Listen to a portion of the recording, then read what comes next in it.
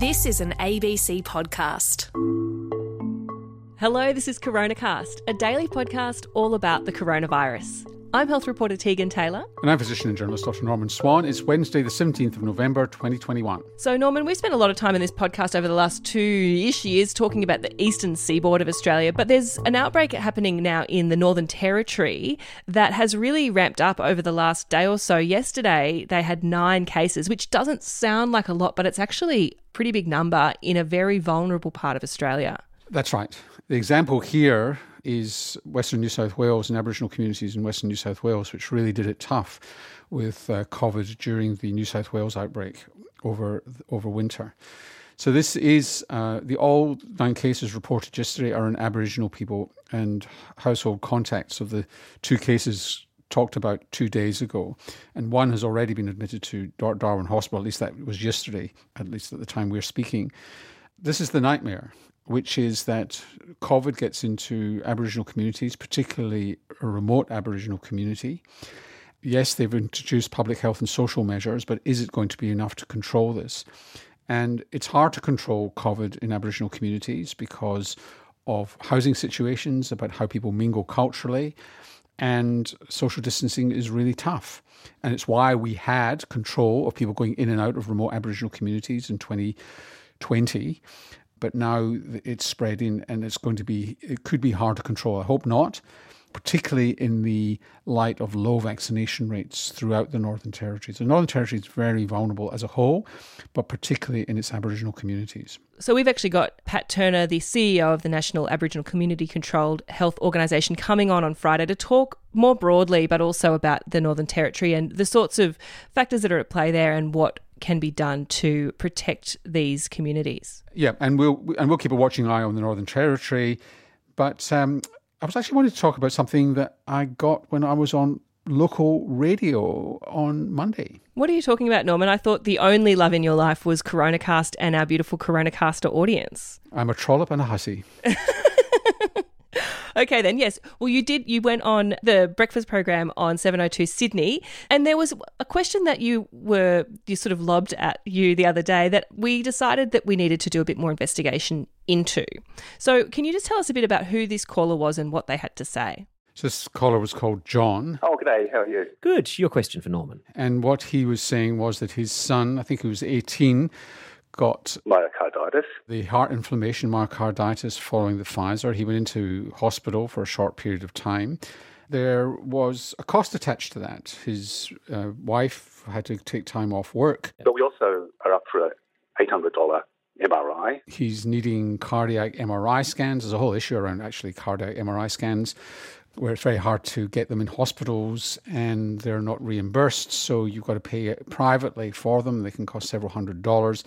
And he thought the compensation scheme, which was announced earlier on this year by the government, and in fact on the 28th of August, the health minister put out a press release saying that the details are all sorted out, ready to go. You go to the site and literally there's like 2 different announcements about it.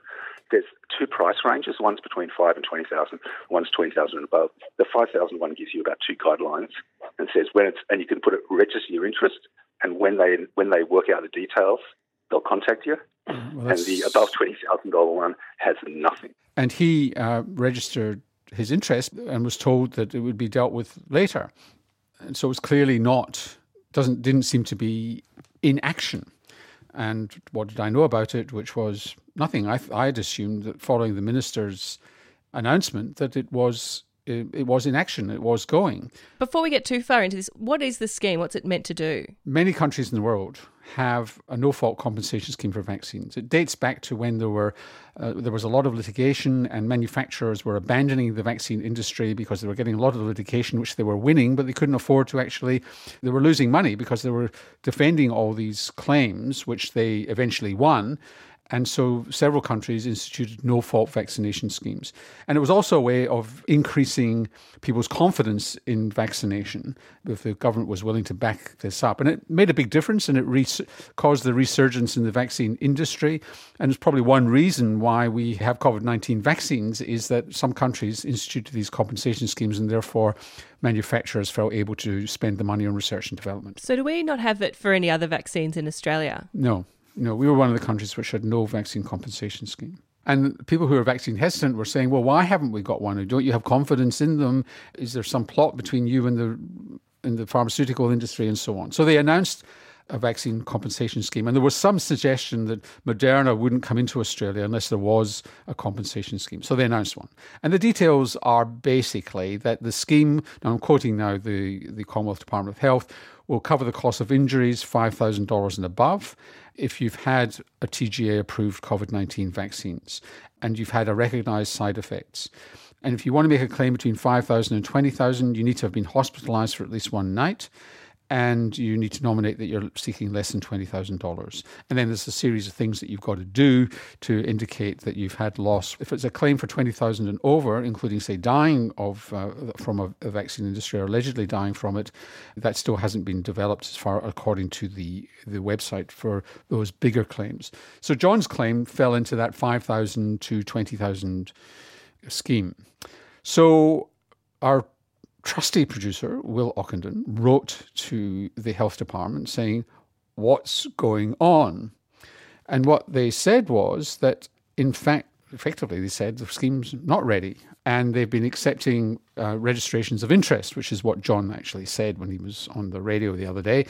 And they've had 10,000 registrations of interest, and they wouldn't be able to get to them and start assessing them until mid-December or until December. And so then we followed up with them on that and asked how long they estimated that was going to take to process those 10,000 submissions and why it had taken so long to get to the point of assessing the claims, given that it was announced back in August and we didn't get a response to them, to those questions by our deadline. No, they didn't at the time of recording. So we have an announcement, we have a press release from the Minister, we have a description of the scheme on the Health Department's website. We have 10,000 people who've queued up to say they may have a claim, and obviously their claim's got to be validated, but the process won't start probably for about another month. I don't know how long it's going to take their assessors to go through 10,000 registrations. 10,000 claims sounds like a lot. Well, they're not claims; they're registrations of interest. So you've got there's a lot of information you've actually got to submit to have a successful claim. We've had many millions of doses in Australia. 10,000 people applying for a claim, for example. It's not going to end up being 10,000 validated claims, and we know what the incidence of side effects is. So it just remains to be seen. But if we've got a claim system and we're actively immunising the nation, and we've said there's going to be a compensation scheme in place, it should be in place, don't you think? And if you're wondering how John's son is, well, as you would know, Norman, ABC Sydney presenter Robbie Buck asked him just that. Hey, how is your son, John? Yeah, he's okay. He's all right? Enough. He's doing his HSC now. Oh, gosh. He's still what a year. Till the end of the year, I know. Of course, it happened 6 weeks before, in the middle of his study and all that. Of course. So that was a complete mess. Well, good luck to him. Yeah, tell him we said good day. Yeah, thank you.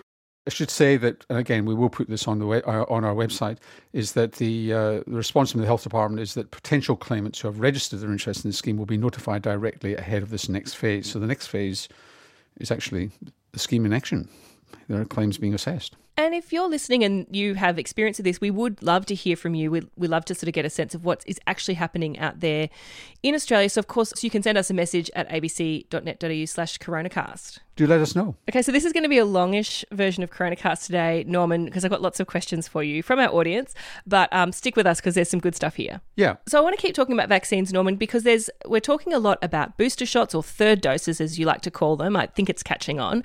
And there's a study in the UK that's looked at third doses given to people over the age of 50, and it's actually really good news. It's fantastic news. So regardless of whether you had Astra first or Pfizer first, when you had your third dose, and this is with Pfizer, and these are people aged over 50, and that reflects the program in the United Kingdom.